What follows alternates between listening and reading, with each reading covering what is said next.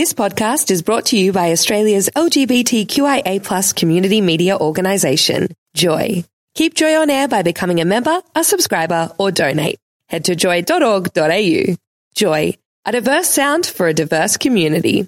Welcome to another Cravings podcast with Pete Dillon, online at joy.org.au/cravings and live Saturdays from 1 p.m. on Joy 94.9 in Melbourne. Exploring all that's finest in food and beverage across Melbourne and Victoria. Sponsored by La Spaghettata. Over 35 years of food, family and fun at 238 Lygon Street, Carlton. Wine and dine with La Spaghettata for an authentic Italian experience. Pasta, wine, seafood, steak and so much more. Dine in and enjoy the authentic sights and sounds of Lygon Street. Or order takeaway now via Deliveroo, Uber Eats or Foodora. Eat, drink, love with La Spaghettata. Call 9663 6102. Visit laspaghettata.com.au or find them on Facebook.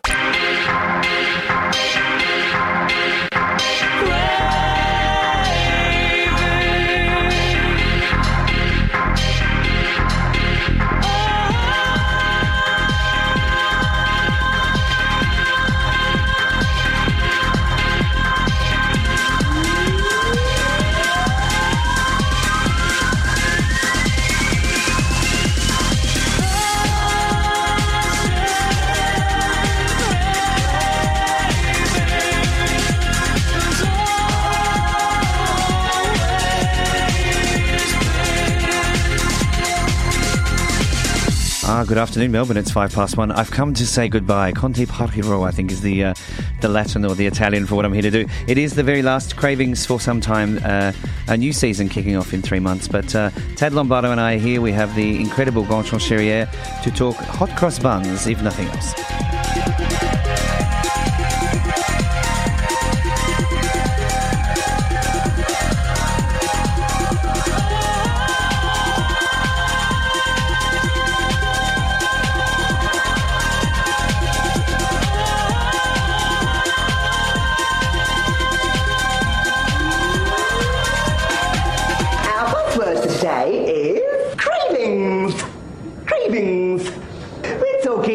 Cravings. Good afternoon. We are indeed talking cravings. It's 6.5 minutes past 1. You are on Joy 94.9 on what people are telling me is a reasonably warm Melbourne day. I think that I have gotten very used to some Queensland weather, Tad Lombardo. You have. Your blood's thinned out, for sure. It's nice that we can play here together today, because this is my last cravings. I know, it is. After 8 years and 412 programs. Yep. It's incredible. It's an incredible ride you've been on. It's a great ride, but what a way to celebrate the last one. It's Melbourne Food and Wine Festival. Food and Wine Festival. 50 Best as well. 50 Best coming in this week? Next week. Wednesday. Yeah. Well, it is this soon. Week. Yeah, sorry. Soon. This week coming, there will be the world's 50 best. But we have one of the world's best right here in our studio. His name is Gontran Cherrier. You've met him before. He's come back to Melbourne to do some lessons on the art of the croissant. Mm-hmm. Welcome back. Thank you. It's good to have you in the studio. Yeah, I'm really happy to be there. Thank you for the invitation. It's always a pleasure. Can I talk first about the croissant? Because I believe the French stole it from the Turks. Yeah, croissant. Croissant, crispy and chewy. Yeah. I never realised that. The Turkish had a sweet similar to a croissant. Really? And croissant is French for crescent. Yes. Of course. So it wasn't a French thing originally, it was Turkish. Yeah. And they stole it. Exactly. Right? Yeah. Yes. Yeah. Shh. Don't tell anybody.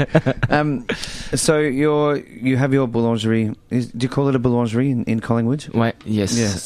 Boulangerie in Collingwood, and it's running well. We are happy, and we changed a few things and changed some recipes and so on. And in fact, it's a good comment on dit, good formule now. Good. Yeah. Yes, that's nice. Because when we met you when you first opened, I think it was the first or second day, and I'm curious how much has had to change once you got used to the quality of Australian flour and eggs and our produce. How much have you had to change to? You know, I like combine local product and the French product to make to create a bridge between two stories. You know. Yeah. in 2 countries. That's very, very important. And I use French butter to make my French croissant and French flour to make my French croissant. Mm-hmm. But after that, to make other things, I use local flour and local butter and so on. And in Melbourne, you can find what you want. You can have very good raw material, very good fresh product, vegetables and fruits and so on. And did it take a long time to tailor the recipes though to sort of accommodate for the local product? Because every flour is different and moisture levels and the water is different. Yeah, at the beginning we had a few problems with the quality of croissant because in fact water and so on, and we took maybe a month to adapt, Right. And after that, no, it's okay, it's good. Pretty easy. Yeah. Straightforward. Yeah. I've been down at Masterclass at BMWH this morning, and Carlo Cracco, the incredible Carlo Cracco, was on stage, and somebody had the common sense to stand up and ask him a question about the quality of the eggs, because obviously depending on what chickens are fed, it results in a different quality of egg and different strength of proteins in the albumin and all of that. Do eggs play a big part, or have you thought about adapting recipes specifically to deal with our eggs? Yes. In fact, for us, eggs is very important for brioche, for us, and for custard cream. And we baked, and we don't use only eggs, and I think it's should be a maybe problem for cooking. But for us to make custard cream and to make a brioche, it's not. We can adapt easily, but sometimes the biggest problem is the color and or to make some comment on dit, meringue, Yep. But can you say that word again, meringue? Yeah, it's meringue. I'll say but it it's not a big. I'm just slipping into my chair. Something about that accent, the way you say meringue. I don't like meringue, but I sort of kind of do now. I sort of want to, Ted, I want to bring you in here because I know that you deal with products that come from Europe to do what you do. Yeah. Do you have to adapt, as Gonchon has done? Do you have to adapt what you do because of different, environments and stuff for chocolate? I mean, from my point of view, I'm sort of working on a base level where I'm starting out from nothing with a recipe. So it's probably a bit easier than that, than having to take an existing recipe and try to tweak it with the local ingredients. So from my point of view, it's probably a bit easier to do that because I'm starting from nothing and I can tweak it as it goes. So I'm not trying to create or match something that's already been done, if you know what I mean. So it's a bit more investigative, I guess, if that's the right word. But things do, you do want to try to recreate things if you can, and have them as authentic. They are and authentic. Yeah, definitely. For sure. You've been doing Sweet Alley down as part of the River Grays for Melbourne Food and Wine Festival. You're only here for a couple of days. Yeah. Yes. Yeah. When do you go back to Paris? On Monday morning. That's jet setting at its best. Just arrived and I should go back. But okay, but it's always I'm always happy to come in Melbourne because it's always fever. Do you fly business class? Yeah, good. I can't imagine doing it coach. I just can't. Not for that short trip. We're going to talk much more to Gonchon Cherrier, particularly about everybody's favourite thing at this time of the year, hot cross buns, and what he's doing with the hot cross bun at the Boulangerie in Collingwood. He's tomorrow going to be doing some bread demonstrations in store. We'll talk to you about those in a little bit as well. But Ted Lombardo, it is 13 minutes past 1. You are on Cravings here on Joy 94.9. Bonjour, I am Gabriel Gatte. You are listening to Cravings with Peter Dillon on Australia's only gay and lesbian radio station, Joy 94.9. It is 1:15, and we love Gabriel. We love Gonchon Cherrier. He's here in the studio. We might have to get him to record one of those, Ted, I think. Yeah. Without my name in it. Well. But we'll come to that. We'll come to that a bit later. Tomorrow in the store, you're doing a bit of a masterclass, Gonchon, on bread. Yeah. What are you going to teach people? You said earlier you use French flour in some of your product. What's the difference between French flour and our flour? It's it's quite like it just directly come from us, and it's quite like a wine.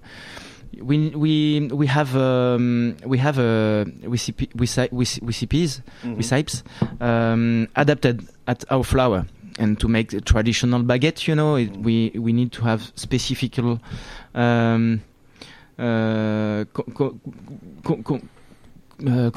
components, Yep. and we adapt our techniques. And in fact, with my French flour, because it's like all chef loves use specific things, and you adapt the material at your technique. And it's the taste and the color and reaction when you bake and when you shape and when you cook, and that is very important. You can make all type of bread with all type of flour, but you need to know exactly what you make, and you need to know exactly what you... Where does the difference come in? Is it in the structure? Is it in the time it takes to prove, or is it in the taste? It's taste, a lot of taste. And for sure, after that, when you know how to make, you need... Yes, maybe sometimes you need time, but you can adapt. And what about the texture of it? I mean, that's coming from the flour as well, isn't it? And the proteins and the number of proofs that particular bread has had. Yeah, you adapt your goal. And because it's if you have a really strong flour, you can give a rest for a long time. Right. If you want to have a baguette, you can mix really slowly, and you have many solutions to adapt. But a taste, that's very important. Yes, that is very important. Yeah. Do the French eat hot cross buns? Yes. It's not really popular in France. It's we start seeing them on the shelf on the 27th of December here. They really. Sadly, it seems every year it gets, the moment that Christmas Day is gone, there is hot cross buns on the shelf. We have an obsession with them. Most of them are made very, very badly, but I believe yours are spectacular.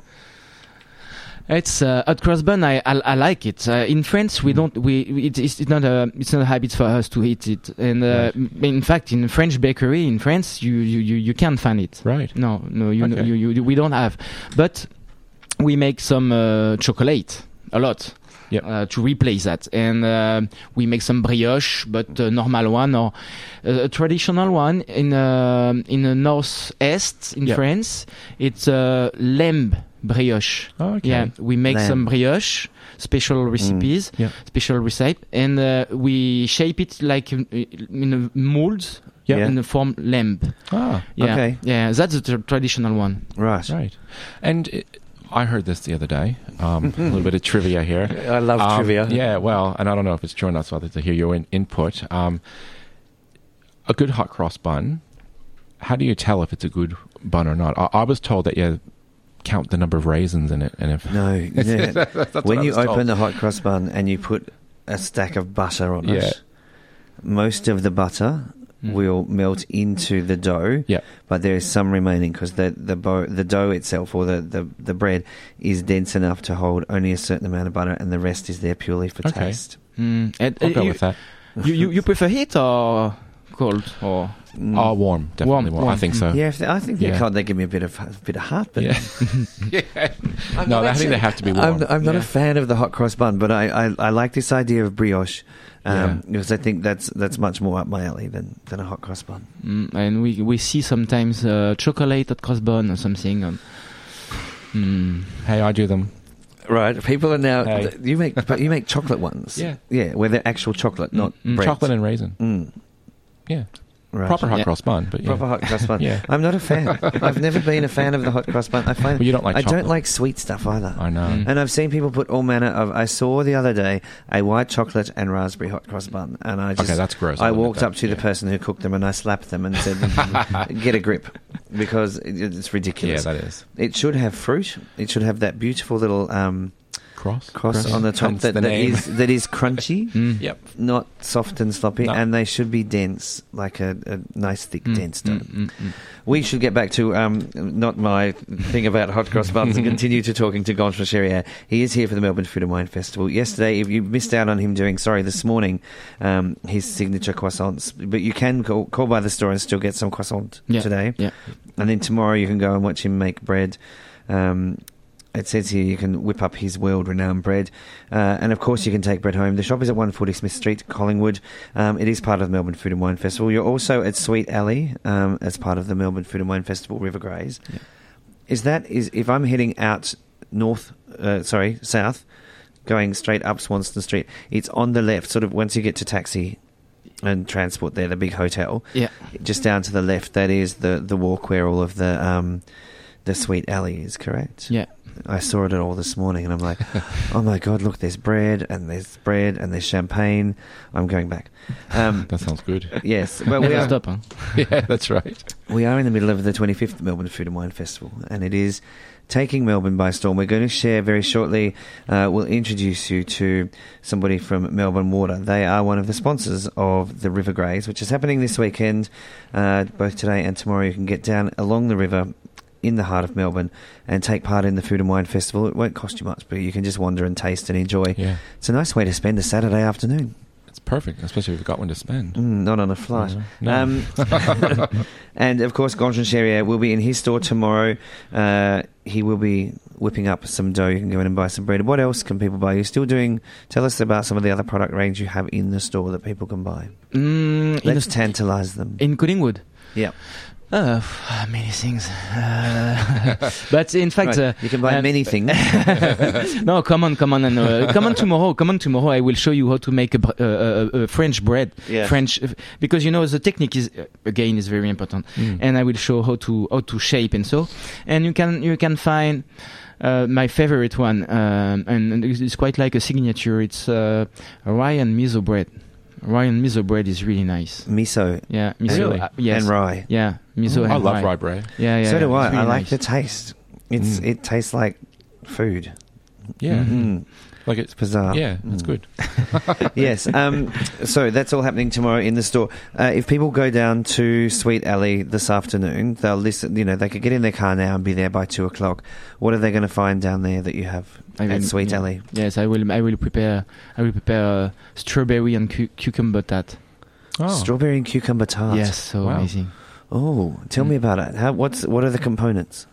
It's rye sugar dough, and it's Philadelphia and almond cream cheese. Yeah. Okay.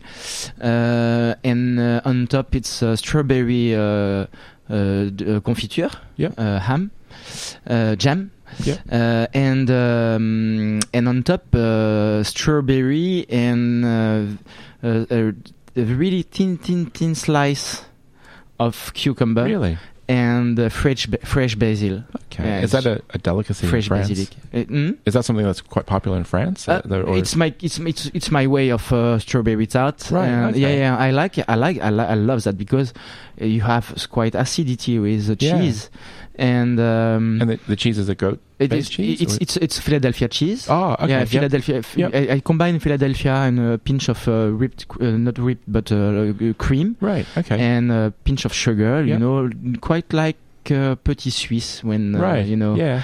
And just to remind when you're a child and Yeah. so and I keep the skin of cucumber because to keep the freshness and to keep the quite green flavor, like chlorophyll.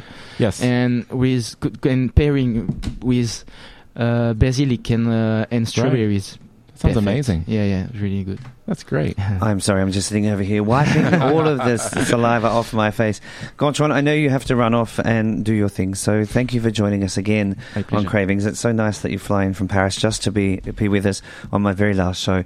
Enjoy the rest of the Food and Wine Festival and safe travels. Bon voyage. Merci. Thanks for coming in. Salut. That is Gontran Cherrier. He's, like I said, you can get down to the shop tomorrow and watch him make bread. Trust me, it's going to be well worth your time. You can go and buy some of his product, or they are down at Sweet Alley today. So it's 2 if you're heading south along Swanston Street, across the road from Flinders Street Station, head down along the river as if you're going to walk down to the MCG, and you'll find Sweet Alley down there. There are lots of sweet and delicious things for you to have today as part of the Melbourne Food and Wine Festival, the 25th Melbourne Food and Wine Festival. It's well underway, and it's causing me a little bit of lack of sleep and hangover already. You're on Cravings here on Joy 94.9. Cravings will be back shortly, so don't go too far. But if you do miss anything, you'll hear it on the Cravings podcast at joy.org.au/cravings, via iTunes or your favourite podcast site. Sponsored by La Spaghettata. Over 35 years of food, family and fun at 238 Lygon Street, Carlton. Wine and dine with La Spaghettata for an authentic Italian experience. Pasta, wine, seafood, steak and so much more. Eat, drink, love with La Spaghettata. Call 9663 6102. Visit laspaghettata.com.au or find them on Facebook. All day, every day. Joy 94.9 on air and online at joy.org.au. You are indeed on air online. You can enjoy our podcast, which is up, I think, from about Monday. That's right. We'll have a podcast up ready for you to enjoy. We are in the thick of the Melbourne Food and Wine Festival opening weekend. It's been a great couple of days already, and we are delighted to welcome Colin. Colin is here from Melbourne Water. They are the sponsors of the River Greys, and right in the middle of the Yarra River, you may have noticed, is one huge bloody bowl of fruit. Incredible. Fascinating to see it floating in the river. Colin's here to tell us about it. Welcome, sir. Thank you very much, Pete.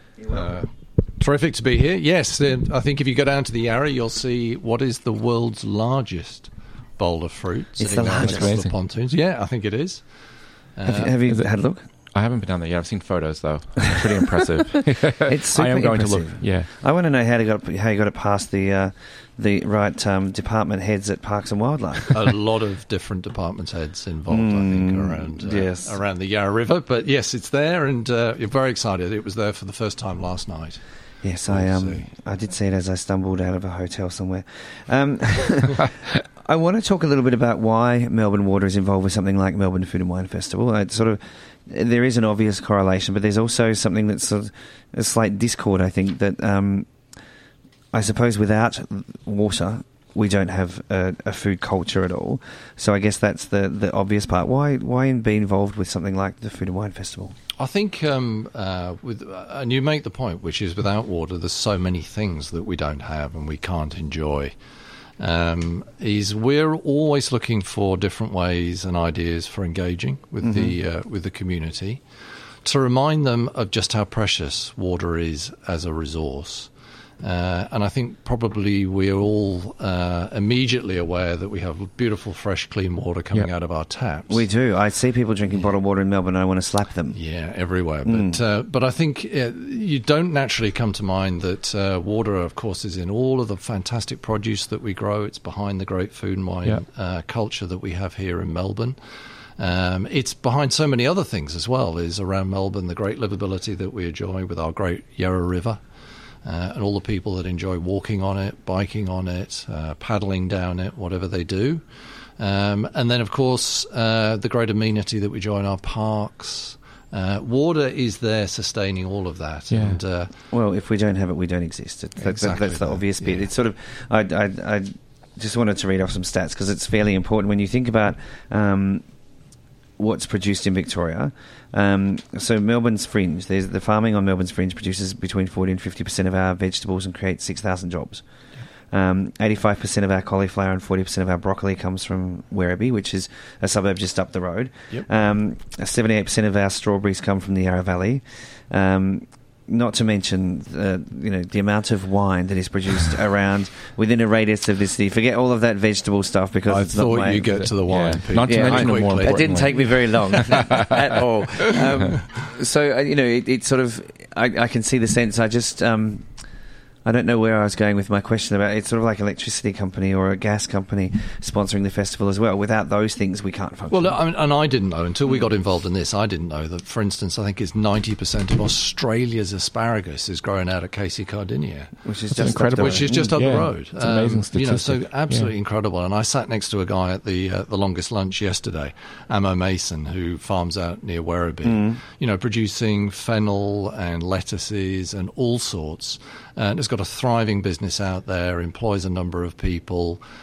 Just fantastic to see that secure source of water and healthy, clean water is actually doing for our livability and the lifestyles that we love here in Melbourne. Indeed. Yeah, and it's also, too, I guess, trying to draw attention to the sustainability, conservation, you know, and the fact that without water we have nothing, we don't have life. And very much that, Ted. It's it's not just about drawing to people's attention the value of water and all the great livability that Melbournians enjoy. It is treating that resource and finite resource wisely, and treating it as a precious resource, not wasting it.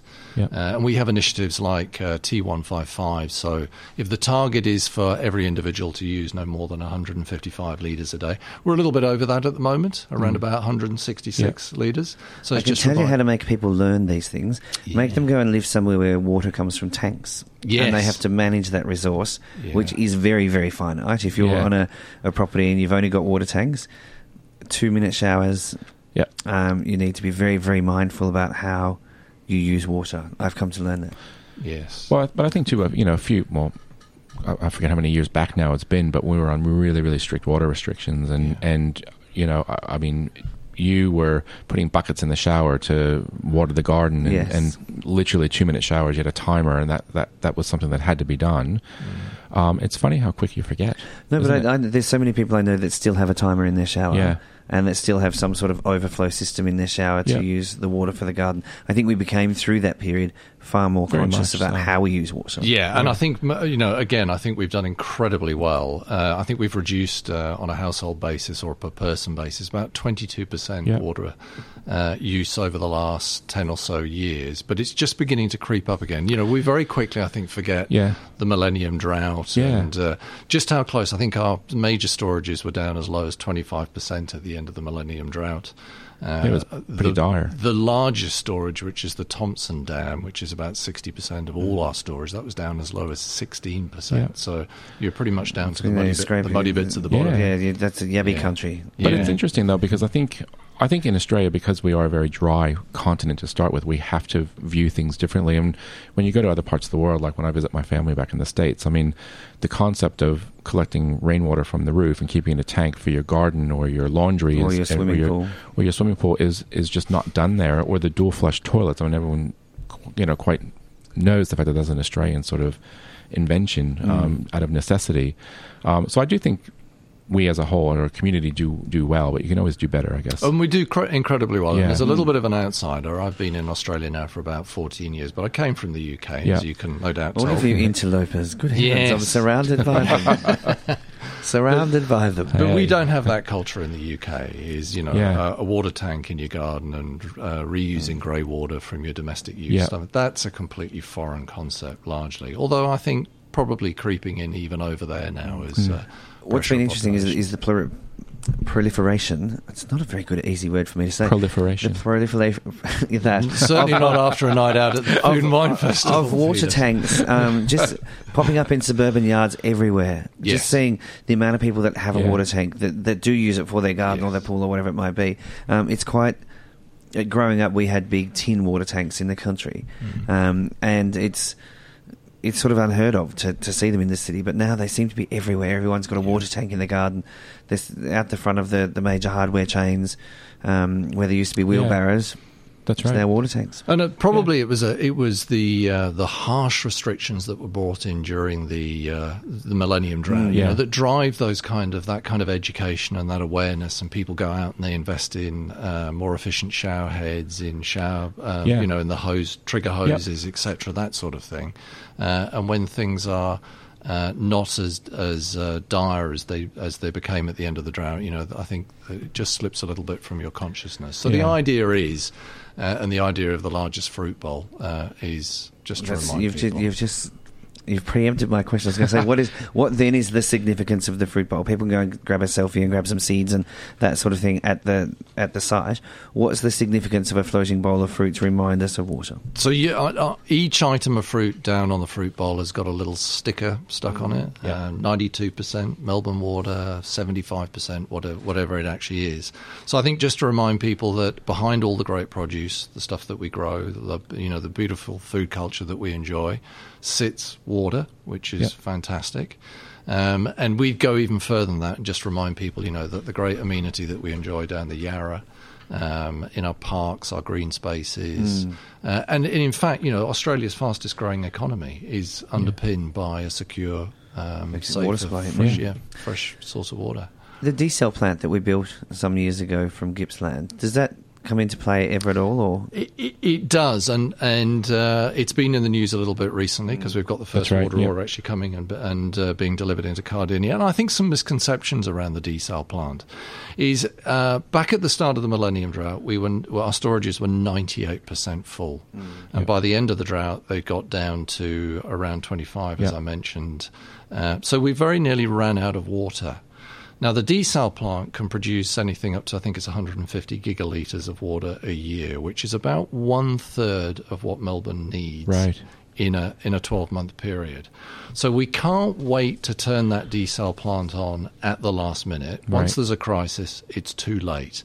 So the main thing is, and what we're doing now, is just topping up our storages, keeping them at a decent level so that we try and operate the system to have a buffer of around 10 years for a 10-year drought or for the next 10-year drought. And it's also trying to, I guess, accommodate for Melbourne's booming population, which just seems to be growing and growing and growing. Australia's fastest growing city. Yeah, exactly. And trying to incorporate that into the mix of calculation and making sure that there's enough water to go around. And Tad, not forgetting, of course, the climate change. Yeah, so I think climate change is, traditionally, I think people the elephant in the room. The elephant in the room is people think, well, over the long term, less rain. But actually, climate change is also greater extremes of drought and flooding as well. Yes, and, sorry, I live in Queensland. And let me tell you, the amount of water we've seen over the last week is extraordinary. And we had rain for 10 days before we caught the tail end of that cyclone. Everything was already sold. My swimming pool was overflowing as it was well before that all happened. Yep. Once that happened, there's nowhere for the water to go. Yes. Because it has been wet for a short period of time. So our wet season, which would normally happen from October through to, say, February, all came at once in March. So, one end of that sort of those variables, we work very hard to make sure that we got great drainage and great retarding basins to cope with floodwater, etc. But at the other end is we need to be prepared for the next prolonged and protracted drought. Sure. And that's making sure that our storages are up full enough so that we've got that buffer. Keep topping them up with the desal plant as and when we need to, when the rains aren't there to do it. And then obviously planning for over the longer term, there will be less and less rain. We know that. And by, I think it's 2050, Melbourne's population is forecast to be 10 million, double. Yeah. That's a huge pressure. I'll be dead by then. Yeah. I'll definitely. I'll be gone by then. I don't know about you, but I'll be gone. And you won't need water for the lawn where I'm going to be. There's no water where I'm going. I'm interested to sort of take. You mentioned something about 150 gigalitres. How much is 1 gigalitre? How many? So a billion litres. A billion litres. So 150 billion litres. You're challenging my maths. No, it's going to challenge mine because, to my mind, 150 billion litres would be about 90, filling up the MCG as it is 90 times. And that's what we use in 1 year. So we use 432 gigalitres, going up around about 2 to 3% a year. That's around 270 MCGs. And you may not know, at the other end of that is we treat about 300 billion litres of sewage every year as well. So that's, I think, the equivalent of about 120,000 Olympic pools. And note, I didn't fill the MCG full of sewage. Yeah, no, please don't. I don't know MSAC are going to be entirely thrilled about their pools full of crap either, but I think it's a very interesting way, or a very sensible way to look at, try and get your head around those numbers, because it is an extraordinarily large number. Yes. So trying to understand that number and what it physically means in real terms. So using the MCG in an Olympic swimming pool is a very Hopefully sensible way to do it. Some idea. Yeah. And giant fruit. And Yes, fruit well, bowls. this is the that thing. too. So you can find the giant fruit bowl. It is floating on the Yarra. If you're heading down to River Grace today or tomorrow, it will be there for the duration of the festival. Oh, no, it's going to be there until Monday. So Oh, you've it's got only a there till limited Monday. chance to Okay. see it, yes. And then what are you doing with the fruit bowl? Well, then Yeah. we've got all sorts of ideas, which we're going to keep secret. But it's, I'm told you that don't keep it's... secret. No, I'm you gonna break keep it- news on this program. Forget the ABC. I mean, you may see it down at Treatment 17. So we have another event coming up at the end of April, 22nd of April, 29th of April, which is international artists, local artists. They're creating great artworks down at our Western Treatment plant down at Right. Westby. Those are on display. Oh, okay.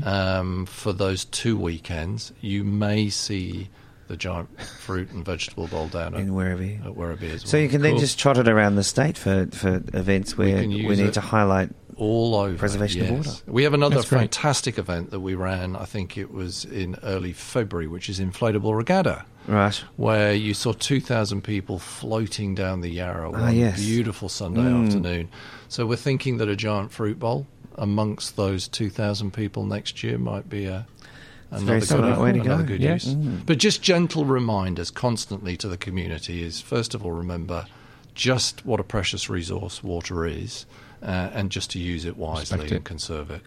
the Well, best Colin, they we are can. delighted that you're here. Delighted that you've been able to work with Melbourne Food and Wine on putting this together. I think it's a marvellous thing and a really strong reminder with something so visual, and it's so important to us that we need to say thank you, sir. Thank you very much. Thank you for coming in. Thank you, Ted. Thank you, Pete. You are here on Cravings on Joy 94.9. It is 17 minutes to 2. There remains 17 minutes of my relationship with this program. We'll talk more about that very shortly. Joy 94.9 is on air 24 hours a day, 7 days a week. But sometimes you can't always be with us when you want to. Here's the solution. Here's the solution. Listen to your favourite Joy 94.9 show anytime with our Joy podcast service. Our team of over 30 volunteers pick out the best bits from around 60 programs that Joy airs each week, made available to you for free download. To find a podcast of your favourite Joy show, search for us in the featured providers section within the iTunes store, or find them on the Joy website, joy.org.au. Joy Podcasts. Any show, anytime, joy.org.au. Because Melbourne Water are one of the contributing partners of the River Grace, which is happening today, down on the river today and tomorrow. You can get down there and be a part of the Melbourne Food and Wine Festival. It is an incredible place to be. And well, now comes the time, Tad, where I've got to think about saying goodbye. I know. No, until next time. Until next time. Well, I'm not. There won't be a next time. This is as of the next. So this show is finishing as it is. It is today. Yep. It will have a 3-month rest. And then Tad Lombardo will be back to elevate it to great big new heights. Oh, I've got some big shoes to fill. Yes. So I was having a look because the world's 50 best is in Melbourne Yes. on Wednesday. It's announced. And I was going through and I've opened it up because I wanted to be reminded of this little red engine that could, when we first put this program together, it was going to be for one grid, to see how Melbourne would respond to a food and wine program. Yeah. And it has gone exceptionally well. So much so that of the world's top 50, I'm just trying to work out how many of the world's top 50. So the current number one is Osteria Francescana. Yep. In Modena in Italy. Massimo Bottura has been 3 times in this studio. Yeah. So we've met him. El Cella de Can Roca I've missed. So that's one that I didn't get to. That's Okay. number 2. Yep. Number 3 is 11 Madison Park, and we did meet Yep. the chef from 11 Madison Park. Number 4 is Central in Peru, and it's not Yep. so long ago we spoke to That's right. Virgilio Martinez. Number 5 is Noma in Copenhagen. Yep. Renee Okay. Redzepi twice. Yep. We've met Renee. I have not met number 6, which is Mirazur in France. We didn't get that opportunity. Mulgaritz in San Sebastian. Been there, done that, tick that one off. Narisawa in Japan. We've been there and ticked that one off. Stirrek in Vienna have not. And nor have I done Asador Extebar in Spain, which is number Spain, 10. yep. But then I started looking through the rest of the top 50. And I'm like, tick, tick, tick, tick, tick. Yeah. So number 11 is Dom in Sao Paulo Yes. in Brazil. We've met Alex Satala a number of times. Number 14 is the Ledbury in London. Yeah. And we've met Brett Graham a number of times. I did catch up very briefly yesterday with Grant Archatz from Alinea in Chicago. We won't get a chance to play that now, but we certainly have caught up with him as well. So just looking through the top 50, it's been a great privilege to meet so many of the chefs. And I want to talk particularly about two restaurants that will be in the top 50 in Australia. So two Australian restaurants in the top 50, one of which is Attica. Ben Shuri, on any occasion, has always made himself available to talk to me. It didn't matter what he was doing. He's always been there to say, yes, I can talk to you if it's by phone from wherever he is. Yep. And Dan Hunter from Bray has also been very generous with his time. And then I was thinking back to who are all the people that have helped out on the show. So when we first started, there was many people may remember Lonnie. Lonnie was my panellist. Yeah. And he was with me for some time, and so he needs to be recognised. Yep. Hilary McNevin has sat in this chair many times and filled in for me while I've been elsewhere. She's always been my anchor when I've done Melbourne Food and Wine Festival masterclasses. So I was always sort of calling in from where I was. So Hilary needs to be acknowledged as well. And then there are people like Dan Sims and Matt Preston, in particular, who've always, again, been available to help out, to talk about wine and what have you. There's been so many guests over this period of time. It's just been, it's been huge. Extraordinary. So I sat down, and when I was on the plane on the way down, I did some maths. We've had, there's been a total of 424 shows. Yep. I think I've missed a dozen of them. Really? Yeah, maybe one or two more, but I could sort of only kind of work out a dozen, whether the shows are pre-recorded or not. So that's a lot of Saturdays that I've... More than just Saturdays, though. I'm talking about production time. It's the production and all the stuff in the week and chasing people about. So that's all been interesting. And then I've thought about, if we work that out with guests, usually two. Yeah. So there's been about 850 guests on the program. Sometimes there's 3, sometimes there's 1, but about 850 guests across the 8 years. Yeah, it's pretty mammoth. Yeah, so that's just over 100 guests a year. Yep. Some of them the best in the world. Yeah, which is incredible. And not just food people, but winemakers and all of the incredible producers that we've met over the period of time. So it's been there's a heck of a lot of statistics associated with this program. Absolutely.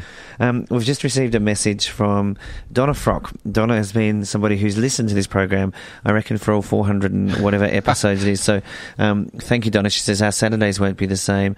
And there's another one from Sibylla Deluxe who also says thank you for the show. So we haven't heard from your mum today. No, well, maybe she's ditched me. No, she hasn't ditched you. She it's the time change now. Daylight savings has changed, and it actually, the show's a lot later over there. Oh, okay. Oh no, daylight savings is still happening here, or is it stopped over there? It stopped over there, and then tonight it stops here. Right. Yeah. So then we gain an hour's sleep tonight, so that's a good thing. You do. Oh, no, you don't. You just go back. I sort of get. It's weird. I sort of get an extra hour going over the border, because my flight is a 2-hour flight, but I departed 5, landed at 6, so I sort of kind of get that hour back when I go over the border. But you haven't been here long enough to acclimate to the time, so... Look, I'm looking through all these restaurants. Relay with Kristen Pugliese, we've spoken to Christian. Nam, David Thompson, who is doing a masterclass. He's done his masterclass this morning. Yeah. He's at number 37. Ben's at number 36 at Attica. At 32. Number 33. 30, Restaurant Andre, so Andre Chang at number 32. There's Astrid Gaston is in there as well in Peru. So there's just so many of these incredible restaurants that Faviken, number 41, but Magnus Nielsen. But isn't it incredible, too, how the industry's changed in the last 8 years as well? Extraordinarily so. Like in Melbourne is now... as of Wednesday, the focal point of the food world, because of the awards that are going to be here, is going to be here, which is pretty amazing. And I'm very upset that I'm not going to be here. I'll let you know how it is. Yeah, no, don't worry. I'll be doing what I do every year with the World Star 50. I'll actually watch it online as they do the announcements, because I can. So I won't have to be up in the middle of the night. No, which that's is right. nice Which is a nice luxury, definitely. And I also need to say thank you to all of the PR agencies and publicists and friends who've always worked with the program and helped me gather guests when they've been here from around the world, and people like Fiona Brooke who got Gontron in for us this morning, Kathy Lane at Fireworks, and all of the wonderful PRs around town who've been able to assist in finding guests when they're looking after them. So they all deserve some acknowledgement as well.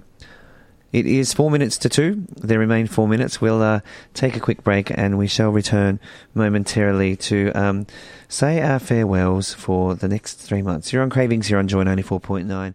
Hi, I'm Heston Blumenthal. You're with Pete Dillon on Cravings on Joy 94.9. That always sounded like it was in a water tank. It does sound that way.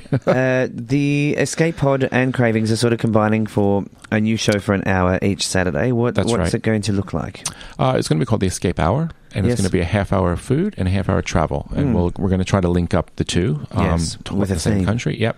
And we'll be doing that from 1 to 2. 2 to 3. 2 to 3. Starting next Saturday. Starting next Saturday, the 8th of April. And while Cravings is resting, that's what we'll do, and keep our feet in the water. Cravings is having a lie on a couch somewhere in the sun. So Cravings will be back on the next grid, I think, in July, August. I think it's the 11th of August. And it will be in your very capable hands. I might pop in on occasion just to annoy you. Yeah, I think you should.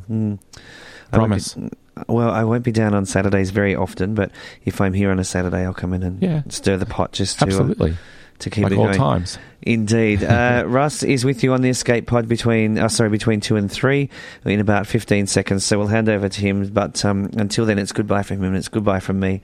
This has been Cravings with me, Pete Dillon, and with Tad Lombardo, joining you for the last time for a while. So we'll see you when we're back on the roost. But now it's the Escape Pod with Russ. Thanks for listening to another Cravings podcast with Pete Dillon, online at joy.org.au/cravings and live Saturdays from 1 p.m. on Joy 94.9 in Melbourne. Exploring all that's finest in food and beverage across Melbourne and Victoria. Sponsored by La Spaghettata. Over 35 years of food, family and fun at 238 Lygon Street, Carlton. Wine and dine with La Spaghettata for an authentic Italian experience. Pasta, wine, seafood, steak and so much more.